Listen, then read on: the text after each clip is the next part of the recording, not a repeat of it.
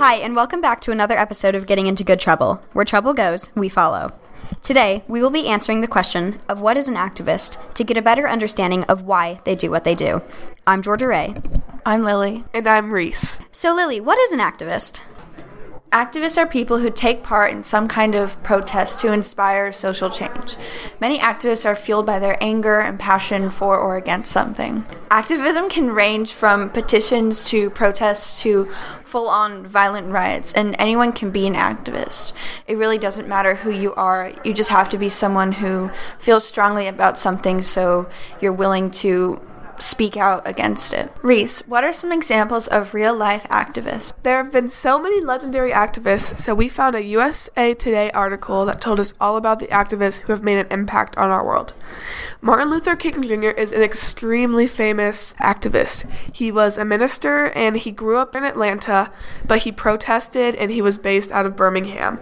His main protest topic was racial justice and racial inequality. Another famous activist was Janetta Elzy, who co-edited the Ferguson Protest newsletter, and he also protested against racial injustice. Another example of a famous activist is Tarana Burke, who was the founder of the Me Too movement, and she is from New York, and her protest topic was gender inequality.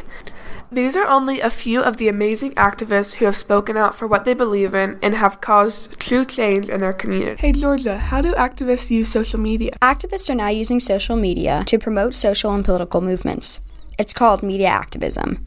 It's a broad category of activism that utilizes media and communication technologies.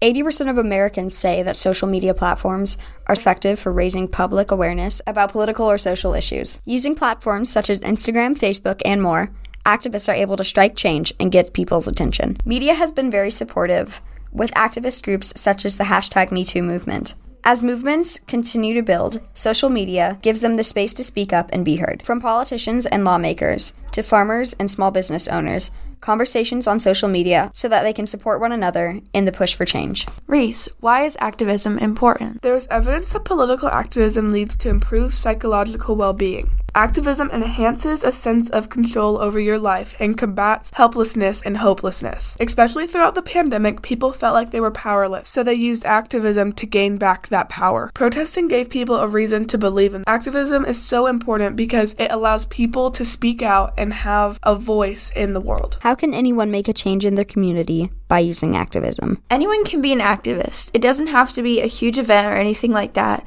Just as long as you have something that you feel passionate enough about to where you want to speak out about it. And you can also speak up for others who might have less privilege than you and need someone else to speak up for them. You can join in on protests, sign petitions, or join groups.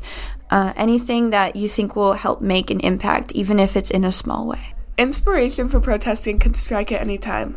There are so many massive problems happening in our world right now that you could be passionate about anything. If you find something that you're passionate about, but you don't feel like anything's being done about it, activism is an amazing way to share your story. There's been so much activism in the past couple of years that we've really been shown what it can do for your community.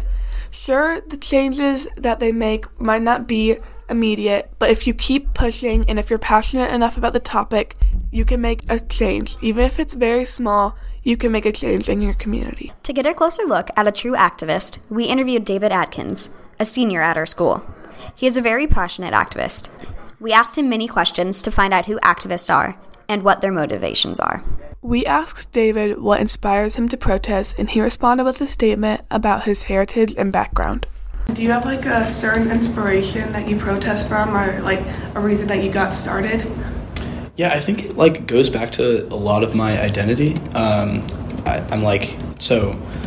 half Egyptian, so while I have the privileges of being a white male, I kind of understand to an extent the feelings of exclusion people of color may have, just because having a Muslim mom and seeing what she's gone through over the years. We then asked David about the impact that he's seen from the protests he's been at.